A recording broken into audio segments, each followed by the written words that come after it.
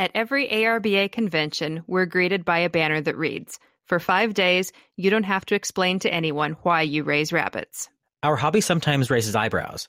You show what? But once you step inside, you'll discover a world full of passionate, interesting people, all working toward the ultimate goal, Best in Show. What can I do for you? Well, I'm looking for a white rabbit. You take the red pill, you stay in Wonderland, and I show you how deep the rabbit hole goes.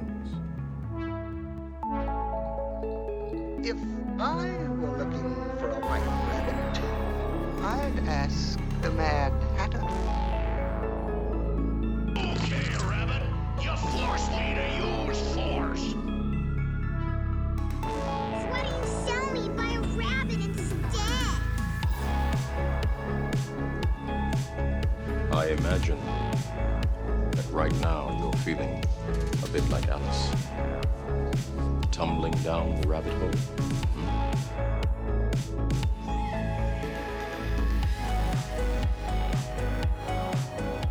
All right, Bryony, are you there? I am here. It's Bryony Smith, and I'm Alan Messick, and we are starting a podcast about rabbits. What do you think about that, Bryony?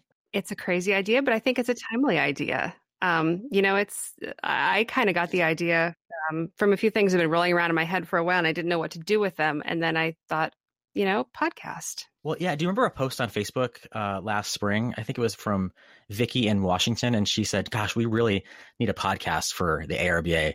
And I think she tagged both of our names in it. Do you remember that? I think so. I do. Yeah. And they were thinking about us because of the 2018 convention in Massachusetts. They had live audio with Best in Show. That's something that had been started the year before, and you and I did that. And for some reason, people like to listen to us.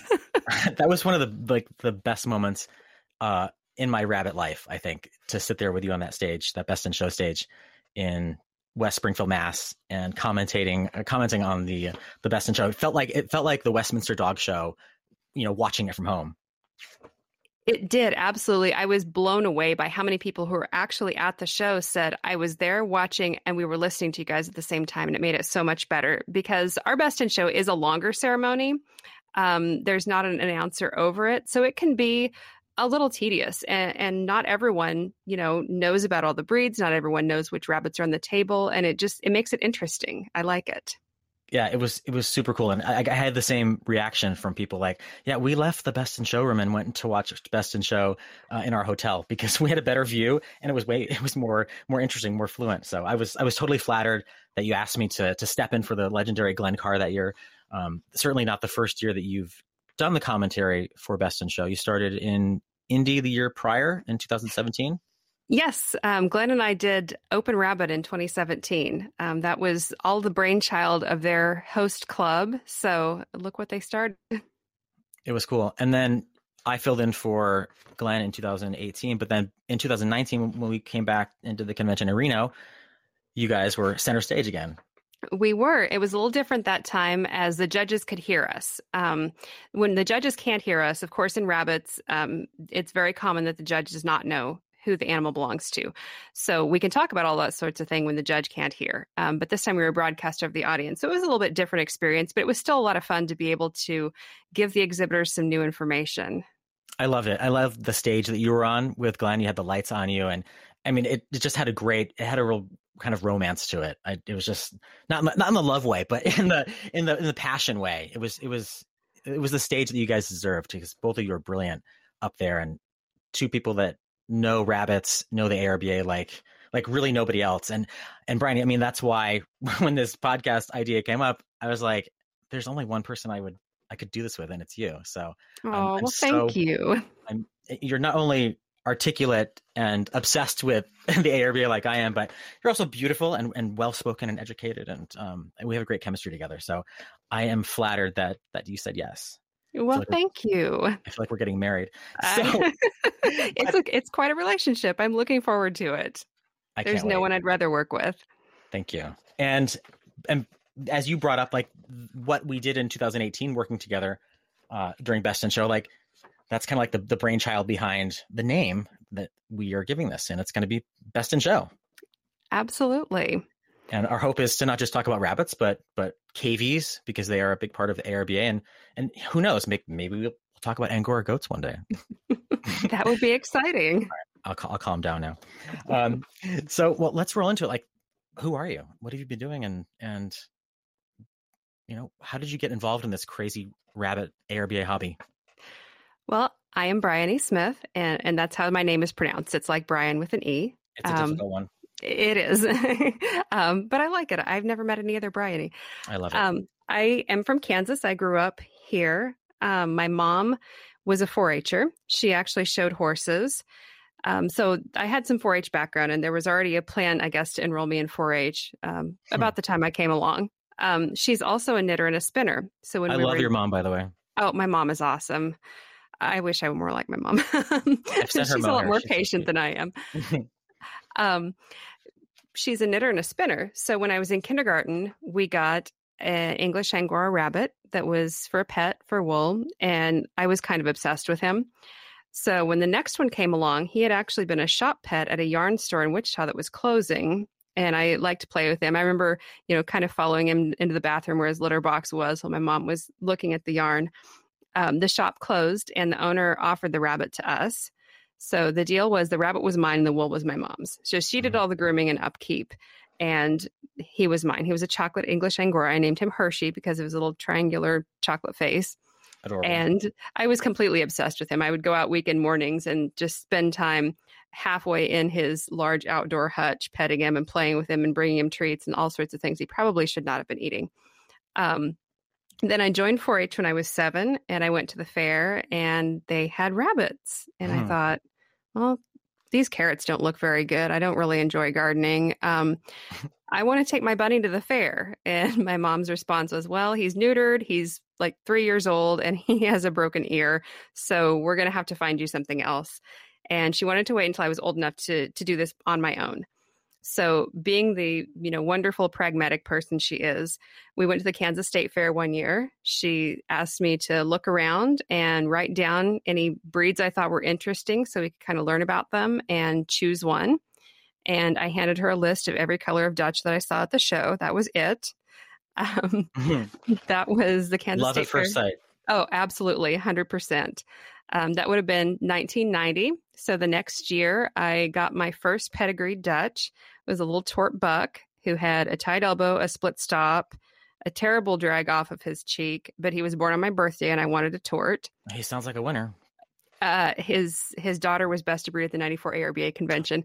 Whoa. So... Okay. I'll step back. Sorry. Yeah.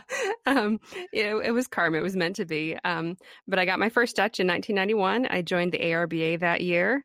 I showed at my first county fair, Butler County in Kansas in 92. And that was when I really got to see rabbit judging, and the legendary Connell Addison was our judge that day. And I told my mom, I want to be a rabbit judge.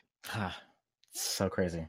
It's and if to hear you tell that story, I'm thinking, gosh, that's not far away from my story. And the fact that a fair was a big part of your early addiction. Fairs are so important. Oh, absolutely. So tell me your story. Well, I was going to say it's not far off from you. I grew up in Connecticut on the East Coast. I live in California now, of course. I've lived out here for almost 20 years. But in Connecticut, I loved animals as a kid, and it was just like a menagerie of animals. I mean, I had everything from an emu to a fallow deer when I was growing up. I loved animals. I was related to them. Looking back on it, I have a theory as to why animals were a big part of my youth. I was a gay kid growing up before social media, before before it was really acceptable. And I guess I just related to animals. I didn't have in-depth conversations with my animals, but they didn't judge me. So absolutely. And I think that if you ask, guys like me, they say the same thing. Like rabbits or animals are comfortable. So I grew up with animals. My first real pet was an Angora goat. Actually, her name was Annie, and I got her when I was 7 years old because that's what you do for Easter, right? You want a goat. So I got a bottle fed traditional pet choice. I know, right? I mean, it was like the kid of the spring. But with rabbits, we always had rabbits in hutches, and they were just pets and kind of hodgepodge. I remember, I've never told anyone this story. My neighbor across the road, she had some just mixed rabbits, and one of them, or a couple of them, had crossed the street. Okay. And they were over on our property. And I remember catching them, and I just was so excited to have these rabbits, even though I had other things like other chickens, and I probably had emus at the time, but I was so excited about these rabbits, and they were just mixed rabbits. Anyway, my neighbor found out that I took them, and she was so mad. So she came over to like reclaim her mixed rabbits. And I remember sitting on the couch with my arms crossed. I was like having a massive drama queen moment, like she's coming for my property, when in fact I had stolen her rabbits. So she took the rabbits, and my mom, she was so sweet. She looked at me, she goes, "Alan, we'll get you some pedigreed rabbits one day." And I'm like, "What are pedigreed rabbits?" I had never heard of such a thing. That ended, by the way. I never got pedigreed rabbits. I was like 9 years old. It wasn't until I was in high school that I was reintroduced to rabbits. I had an ad in the local newspaper. It was a free newspaper or not free, it was free to advertise. It was a purchased newspaper, all classifieds. And in the pet section, this is another one I can't believe I'm coming out of the closet about. I had a wanted ad. It said, "I will adopt any unwanted animals." I cannot believe I'm talking about this. And I would get the craziest phone calls. I mean, I had one guy, I'm pretty sure he was drunk and totally just messing with me, but I was like 15 years old, and he called me to give me his orangutan. I'm not making this up. So fast forward, eventually and I got birds, by the way. Like, I actually did adopt these animals, and my mother, she will still talk about how disgusting my bedroom was as a teenager because I had all these parrots and things in it. Eventually someone called me, and she's like, "Will you take my rabbit?" And I'm like, "Oh yeah, I'll take a rabbit. It comes with a cage and everything." So I got the rabbit. It was like a 4-pound tort. Looking back on it, I think it was a Hollandlop with really bad ear control. And it happened to be in the summer. It was like 1990, it was probably 1986. And my local fair was coming up. I grew up in Durham, Connecticut, and Durham is famous for one thing, and that's the Durham Fair. And it happens every fall. It's the largest agricultural fair in Connecticut, which I know, big statement, right? Connecticut's such a big ag state, but it's a huge festival. People come from all over. It's awesome. And it was a mile from my house. So I entered the rabbit at the fair in the pet section, and I don't think it won anything, like really. But the superintendent of the rabbit department was a rabbit breeder. And she was showing, she raised Harlequins, in fact. And she took me under her wing, and she's like, "Hey, we have this rabbit thing called showmanship. And the fair has just allowed rabbit kids to participate in showmanship to be part of the round robin, or what's also known as master showmanship." And I'm like, I have no idea what this stuff is. I'm like 14 years old. So she's like, "We have no other kids doing rabbits. So will you consider doing showmanship?" And I'm like, "Okay, what do I have to do?" Right? She hands me this paper, and it's like, check the eyes, the nose for mucus. And I'm like, God, this is a competition? Check the sex? I have to do that? So anyway, of course I did it. And I did it mainly for her because she was so nice.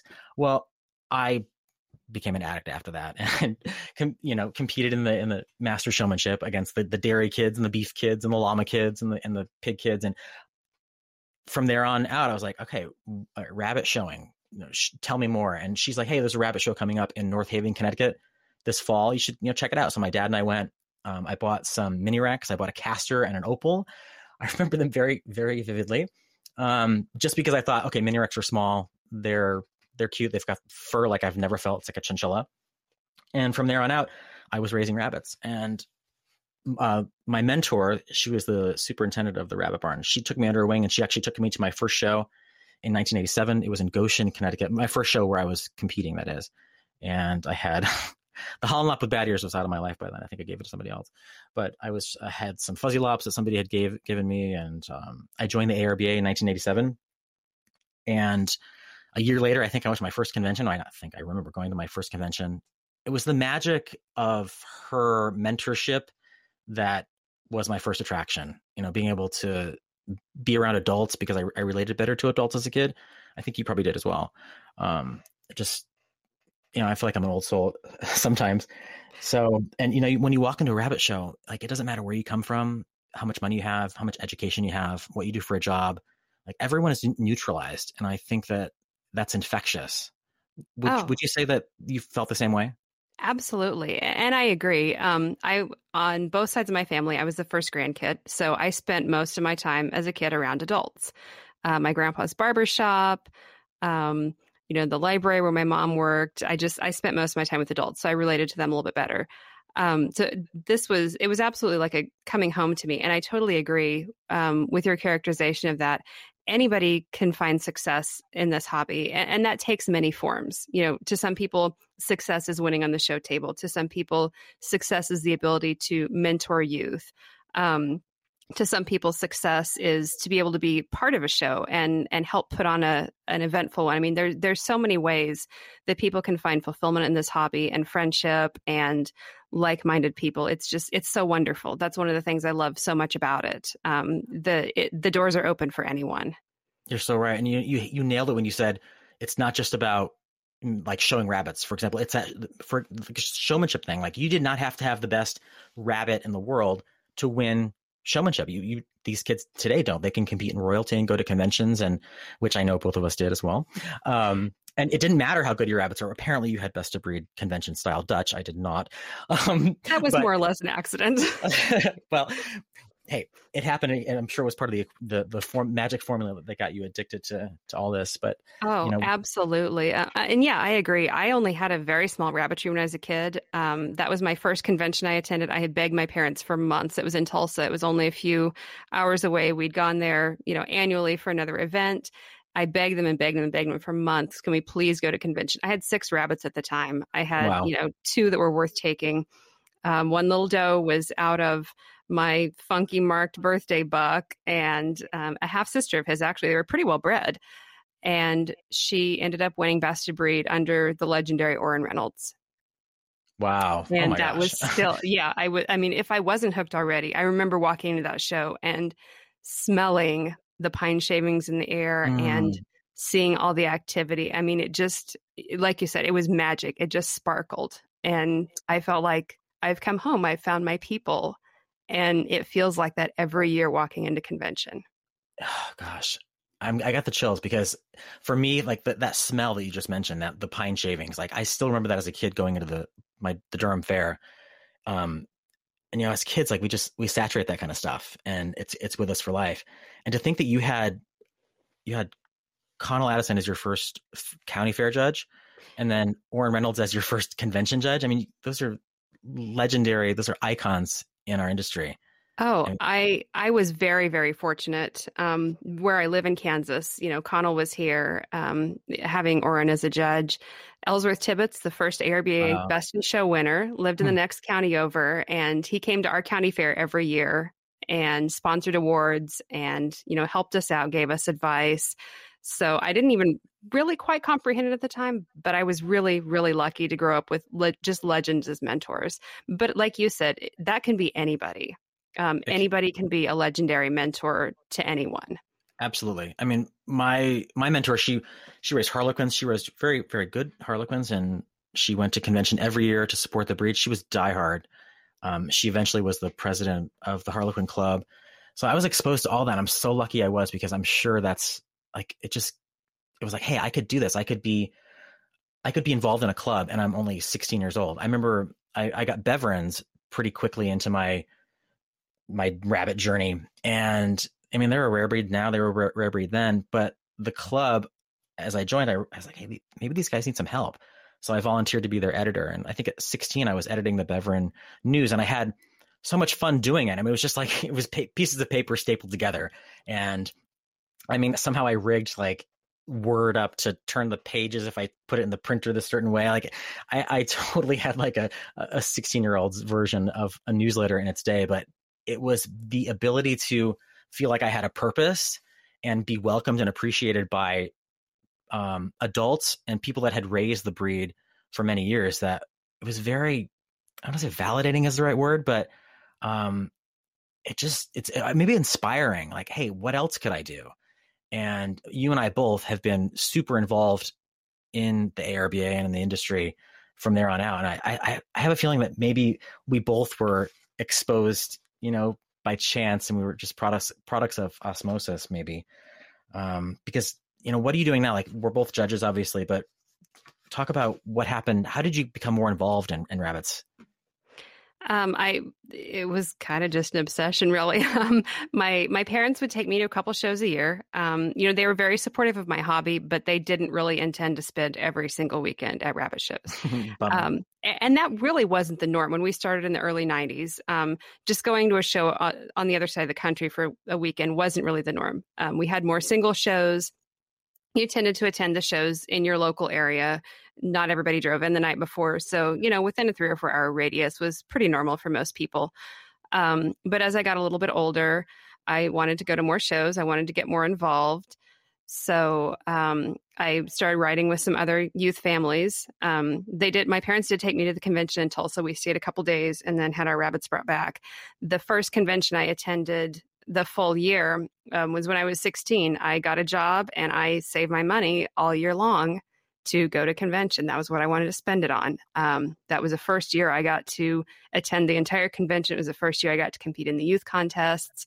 I already had my registrar's license by this time because I had, fortunately enough mentorship and help in my local area to feel ready for that. I want you to talk about that too, because that's also something that anyone can do. There's no age limit. And that's also, don't you think, inspiring to kids? I think so. Yeah. Like I said, it was my first county fair. I said, I'm going to be a rabbit judge. And I don't think anybody believed me, although my mom swears that she did. She said, oh no, I knew you were serious. So then, I've kind of been this just plow ahead type of person. So, I read all this stuff about how you do this. I'm like, well, when I'm a member for 3 years, then I'll do this. And, the standard was like my bedtime reading. I remember it being taken away from me when I wouldn't do chores. So I was, definitely ready to pass the test. And I tried at shows. I spent a lot of time asking breeders if I could look at their animals. If you had a breed I hadn't seen before, I was going to be bugging you about it.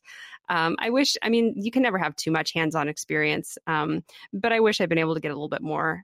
But I went for it when I had my membership requirements, went over to Stan Pulliam's house and took my registrar's test, and then worked with my judges and got my license. And I think some people were kind of skeptical, but I've never really cared about stuff like that. No, you do not.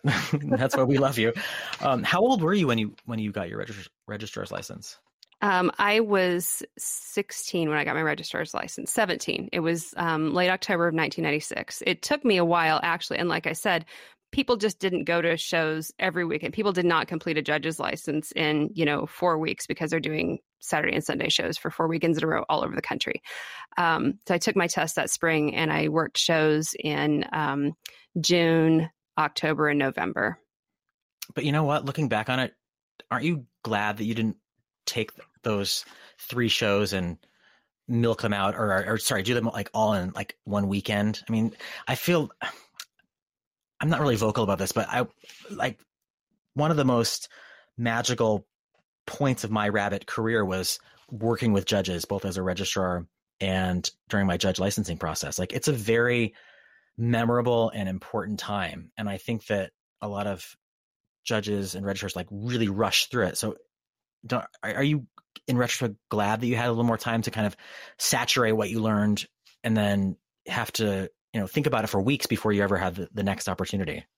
Oh, absolutely. And I think, like you said, that it's important to be able to reflect on that and really think about, what happened at that show and kind of let that percolate in your mind. My judge's license was the same way. I took my test at convention in 1999 in Louisville, Kentucky, and worked 4 shows that fall and then had to wait until spring to get the next 4 shows. So I worked, I worked my 7th show on my 19th birthday and my 8th show the weekend after that with Tex Thomas, the then chair of the Standards Committee.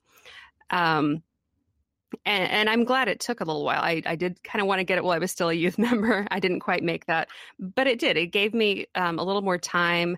And especially being in the local area, I was not looking at the same rabbits for the duration of this experience. I was looking at a lot of different rabbits, different judges, different, little parts of the state or, the Midwest. So yeah, I think it really was important because you get to think about the feedback from the judges. You get to think about, maybe how can I improve giving comments and really prepare for that next time a lot more so than if you're just cramming them into a few weeks' time. Totally agree. And by the way, I'm no one to, I no one to judge about going fast, because in 2007, when I took my test, I was like, I want to get it done. Like I was cranking out the shows as quickly as I could. So by no means do I mean to judge anyone that does that. But in retrospect, when I think back on it, I'm like, gosh, I wish I had more time to have, like you said, just to think about it and reflect during those weeks. Because I mean, they seriously were some of the best shows of my life to work with these. I mean, you get to officially work with like someone you really respect and admire and have done so for years, and to hear their perspective and then have them, you get a piece of them that day. And it's very special. Yeah. I still remember I worked that last show and Tex handed me a rabbit and said, if you can find the DQ on this, I'll pass you. And it was a Japanese harlequin with 2 white toenails. Oh my God. So fun. So fun. I love it. So talk about royalty though, because that was something that you and I both did, and maybe could you explain what royalty is? Because I'm sure we're going to have listeners that maybe are not involved as we are, or as obsessed with the rabbit thing and the KV thing. So, and I think that royalty, those youth contests, are such an important part of our association and the magic behind why there's going to be a future for the ARBA, because we have kids invested early and they come back to it as adults. So, what was royalty to you? Like you said before, I appreciated that it was something that you could do without a lot of rabbits. Like I said, I didn't have a lot of space. I did not have a large barn. But it was competing against myself. It was just me out there. And I really liked that aspect of it. I'm sure some people have heard of things like, rodeo queens or things like that. Royalty is a little bit different. It's a skill-based contest entirely. At the ARBA level, you submit a written application where you provide, answers to questions about your activity, your history in the hobby, about how you've promoted the hobby, your goals, which are so important. You talk about setting those goals, what you're doing to achieve them. Then you get to the convention and there's a judging contest. You place 4 classes of animals. There's an identification contest where you identify the breeds and varieties of several animals. I think it's about 20. It was when I was competing in royalty. And you take a written test over the standard of perfection, the ARBA guidebook, show rules, constitution and bylaws, all of those things. And then the top candidates in each, if there's, a large field, which there often is at convention, follow up with an interview. So it's a week-long event. Like I said, you send your application in ahead of time. The test is one day. The judging and ID contests are another day. The interviews another day. And the winners are announced at the youth banquet. When I did it, it was split between rabbit and KV royalty. And a lot of kids did both.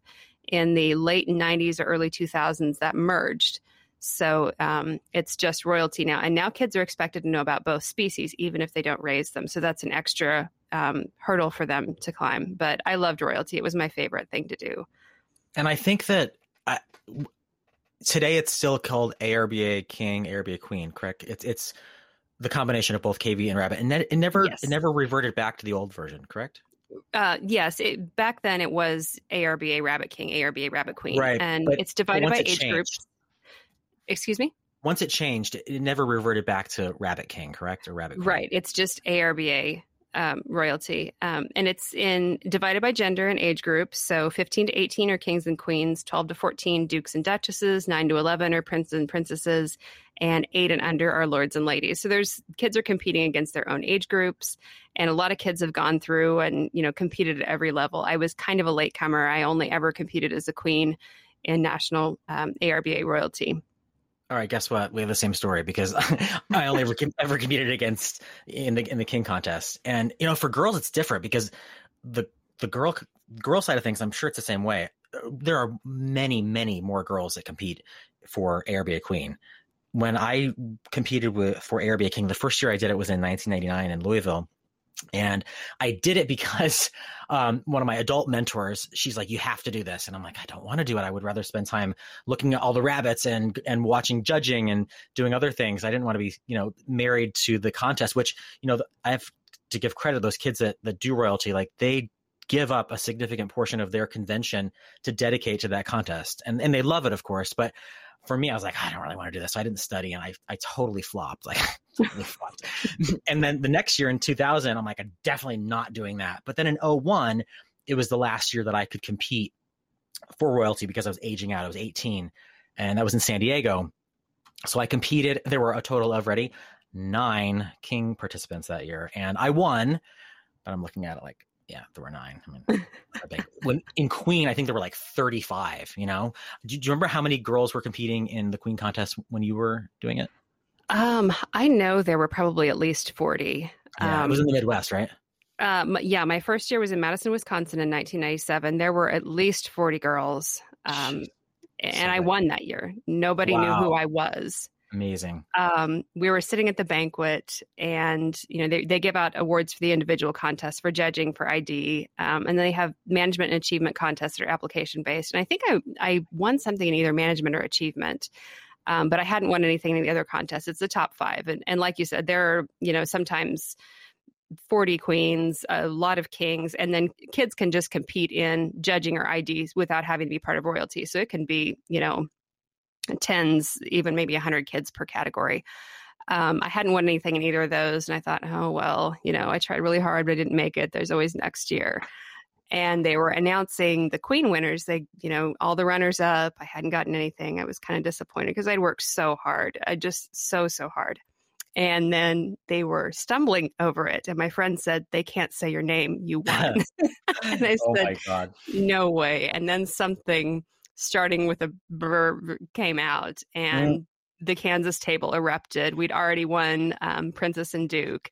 And that too was one of the most magical nights of my life. Wow. So cool. I mean, I'm telling you, like, from the king side of things, I know, like, there are a lot of girls and they're good. Like, these are really, I'm not discounting the boys, by the way, but top notch. These kids are winning showmanship events, and they're at the top of their game wherever they're coming from in the country. So a big nod to the girls that, like you, that competed and did so well in the Queen side of things. I mean, I studied my butt off for that last year. I was eligible for King because I'm like, I'm getting this, right? But it didn't feel the same like if I was Queen. I mean, well, it's still an achievement. Yeah, and I think, like you were talking about earlier, rabbits is, I think some of the ag world, there's a perception, at least, 20 years ago, that it was a boys' club. But it was not that way for girls when I started. It was, gender didn't matter. So right. I think a lot of girls really latched onto rabbits for that reason. Well, and I think that's a big part of the magic of the ARBA, that there are a lot of women in rabbits, girls and women, and we have a lot of judges now that are women, and that was different back then. Remember, Cindy Wickheiser and Anita Boatman, they were some of the first women judges, and they were judging actively when you and I were younger. Yeah. But they were a rare crowd then. But today, I mean, I find it to be a female dominated industry and competition. Oh, absolutely. And I feel like I kind of grew up in that first generation of girls that really thought, I can do this. Yes. Yeah. It didn't matter. Like I said earlier, it didn't matter where you came from, what you were, into previously, or what job you had. It doesn't matter what gender you are. Like, rabbits, you're rabbit. So you are free to be as big as you want to take it. And it's cool stuff.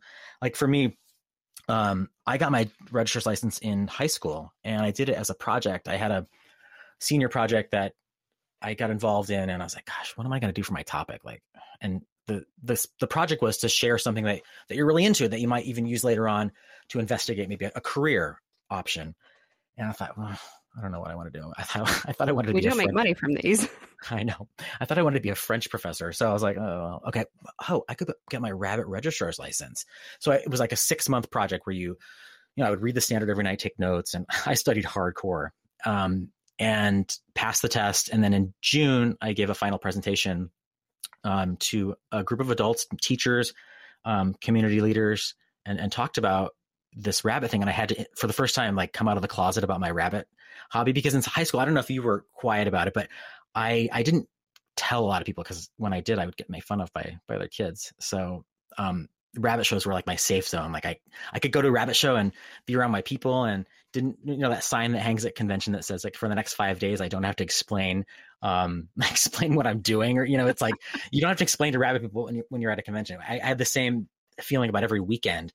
So I was, really shy about it in school. So anyway, when I passed my test and I had to give this presentation, I was freaking out. Like I did not do public speaking. I was like the shyest kid in the room. I mean, I didn't say boo. I didn't raise my hand in class. I was really timid, and I got up in front of the people. I'm just shaking. I mean, I was probably wetting my pants, and I'm like, my name is Alan, and I do rabbits. And then all of a sudden something clicked. I remember it very vividly. And I was like, hold on a second. They don't know anything about rabbits. These are adults. They came here to watch me and listen to me about my project. Like, they're not here to judge me. Like, they want to know more. Talk about rabbits. Like, tell them why I do this. Like, and then what this registrar license thing is, and tell them that there's, in the day, there was 45 recognized breeds of rabbits, and why each are unique from each other. And what, in fact, you have to memorize and learn to get that license. And it was like a light bulb, or like everything changed. And I just opened up, and I spoke like I was just like you and I talking about rabbits. And I swear to God, I came out of my shell that day, that moment. And it was because of rabbits. Like, it was so relatable, so easy to talk about, because I loved it so much. And I wish, honestly, looking back, I wish I had done it like at a school assembly, like with the entire school there, the kids that used to laugh at me for my rabbit thing, because I was like in my zone. Like, I was proud of it, and I owned it. So gaining my registrar's license, they do. People respond to passion. You're so right. You're so right. And well, that's why I'm still here today, still addicted to this rabbit thing. Let's talk about your involvement, though, because you've got a big role that you've just taken on in the ARBA. And thinking back on it being a male-dominated hobby and a male-run hobby, and back in the day, it's not now. But what are you doing in rabbits? That's a big deal. Well, I guess my big news. I, as of January 1st, I am now the chair of the ARBA Rabbit Standards Committee. Some people outside of the rabbit world or inside refer to those like the Chief Justice position. I do. The committee is responsible for evaluating all of the new breed and variety presentations, and either passing or failing those. And we also have the role of maintaining the standard of perfection and recommending changes to that or improvements.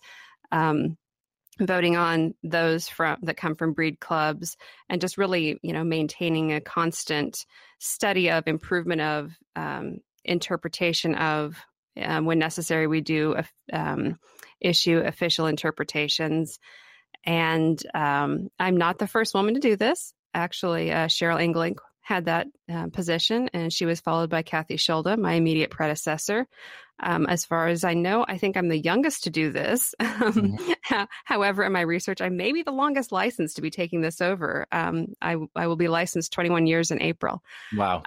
So yeah, I'm excited. This has been my dream job for a long time. Like I said earlier, I worked with Tex Thomas when he was the chair, and was just in awe of his encyclopedic knowledge of the standard. And hope to live up to that. I have no doubt that you will. You also are an encyclopedia of rabbit knowledge, and I think it's when I heard that you had the job, I'm like, oh my gosh, this is huge. I mean, it's like I do consider it like the Supreme Court justice of the ARBA. I mean, the decisions that you get to make and the influence that you have, and the massive amount of organizational skills that you have to pull it off. I mean, no one has any idea until you either have a COD or you're on that committee about how great of a workload that you are undertaking. I'm so proud of you, and I'm really excited to hear and see what you bring to that committee and to our entire industry, because it is a game changer. I mean, you in that committee will sculpt basically how we assess and value rabbits, and the pathway to bringing in new varieties and new breeds. I mean, it's so cool. So I'm super jazzed about it. Well, I've never been on the standards committee, but I have the most respect for anyone that gets involved on that level and then to take on that position. Well, thanks. I'm a nerd. I really am. I'm a geek. I've been a rabbit geek for 30 years. I kind of tend naturally to be an archivist. My mom is a librarian. It's genetic. I have maintained an archive of all of my old rabbit magazines. So this is kind of just another step in some levels. I'm actually having a blast right now. I have received some of the old files, and this is how nerdy I am. I am just enjoying going through all these old files, scanning them in and reading them and, learning about all of these different projects and, how things happened and, the improvements that were requested and made and whether, why or why not those were able to be fulfilled. It's just I'm geeking out. I've already been able to turn myself away from a rabbit nerd. But meanwhile, I'm sitting here. I've got my brand new standard, by the way, next on my left, opened up, and I have a stack of old DRs on Domestic Rabbit magazines on my right. So we are mouse of the same house, girl. So tell me a little bit about, you've done some pretty incredible things for this association too, and started some really interesting initiatives. Why don't you talk a little bit about that? I appreciate that. Everything I've ever been involved in when it comes to rabbits just seemed natural. Like it was the natural thing to do. I remember I passed my registrar's license in 2001, like I said. And then I remember the entire process thinking, gosh, there's like no study material out there. Like there's a standard. There were a few, they were like study guide sheets, I think put out by the Judges Education Committee in the day. But I was like, gosh, I wish there was like a book that we could study the standard and like take quizzes on before ever going, to that official day where you take your registrar exam. So I finished everything. I remember, and then I moved to California in 2002 and I went back to visit my family for Christmas that fall or that winter in 2002. And I was kind of bored, I had moved and my life was in California at the point. So I sat down, I was like, I should just like write a registrar study guide, like just, so what could I come up with? So I literally sat there for a week and I wrote what I called the registrar study guide. And I took it home and it was huge. It was like a massive binder. And it was before we saved files on the computer. Like I printed everything and I saved it to a floppy disk. I did have it on a floppy disk. Took it home and I was enrolled in college out here in California at the time, California State University, Fresno. And one of my professors who I was studying animal science was Dr. Scott Williamson, who is a rabbit judge, of course. At the time, I believe he was on the ARBA Standards Committee. He was for a long time. Well-known judge, breeder of Dutch, of course. And I call him my second dad. He is just amazing. He's brilliant, well-spoken. He knows about literally everything, especially when it comes to animal husbandry and genetics. And so I had him as a professor and saw him on the weekends at rabbit shows. And I showed him the registrar study guide. I'm like, hey, what do you think about this? And he just like ate it up. Like he was so into it. And I was like, oh my God, he was just like, he loved it. He like, as a teacher, a natural educator, like he's like, we need this. And so I ended up showing it to Cindy Wickheiser. I think she was president. Yeah, she was president then. And then it kind of sat in a box for a little while, but eventually Eric Stewart and I ganged up on the project and, we edited it more, made it better and, took out some errors and then published it in 2006. We gave it to the ARBA in 2006. It was published and released at the Fort Worth convention. And I was so excited about it. I was like, this is like the best thing ever. Right. And it was a hit. Like people still buy it. And Eric says Eric Stewart says it's one of the most popular publications that the ARBA office still sells. And it's, Eric keeps it updated. He keeps my name on it, but let's face it, I haven't touched it in a while, but that was something that was really important to me a long time ago and still is, because it's that reaching out and teaching people. I love to inspire others or to talk about rabbits with people and get them, especially young people, to get them interested. I think it's like you can relate. Someone did that for us when we were younger, and I can't help but want to do that more now as an adult. So, that's like how I got massively involved in the beginning. But I believe that being active is so important in rabbits and KVs in the ARBA, because we all have something to give back. And this hobby, or I like to call it an industry, is run by volunteers. Like we don't make a lot of money doing this, and the shows don't just happen. They don't just like magically appear. Like there was forethought. There's a group of people behind it that had to, get it sanctioned, to keep a club going, to have meetings, to decide, all the way down to like the hot dog buns in the food booth and what raffle tickets to use. Like these shows do not just happen, and we all can give back. And I think that volunteerism is incredibly important and something that we need to instill in our members to take part. And it's not just a like come and take kind of event, but it's come, take, participate, help, in some way. So that was always super important to me. And then when I moved, out here in California, I was involved and still am with California Rabbit and KV shows, which put on the 2001, 2009, 2016, and 2019 ARBA conventions. So I got to work with some of the most forward-thinking and brilliant, dedicated minds in our industry, like Kevin Whaley and Randy Shoemaker and Chris Demney. Early on with these conventions, I was like, gosh, I get to be part of this. So I've worked on, behind the scenes on conventions up until recently, until Reno, of course. And I think that's important. We all have something to give back. So I love being involved. I love being involved behind the scenes and seeing how things work and the management and the mechanics that go into it. It's cool stuff because it's a very deep commitment by a lot of people. It is. And I want to reiterate, you donated that to the ARBA. Is it in its 3rd or 4th edition now? And it's one of those bestsellers. That was a donation, which is pretty incredible. And I know that's inspired a lot of people. I've seen several times people ask for copies of that. People bring copies of that with them when they're working for licenses. It's an addendum to the standard. I've even seen someone bring it instead of the standard when working for the license, which is not allowed. But but it's really helped a lot of people around the world. So we're kind of getting to the end of time here. This kind of segues really well, I think, to why did we decide to start doing this? So tell me why you thought a podcast would be a good idea. I thought a podcast was a good idea before even, this last year of standstill that we've had, because, there are several podcasts out there dedicated to livestock and they're really interesting.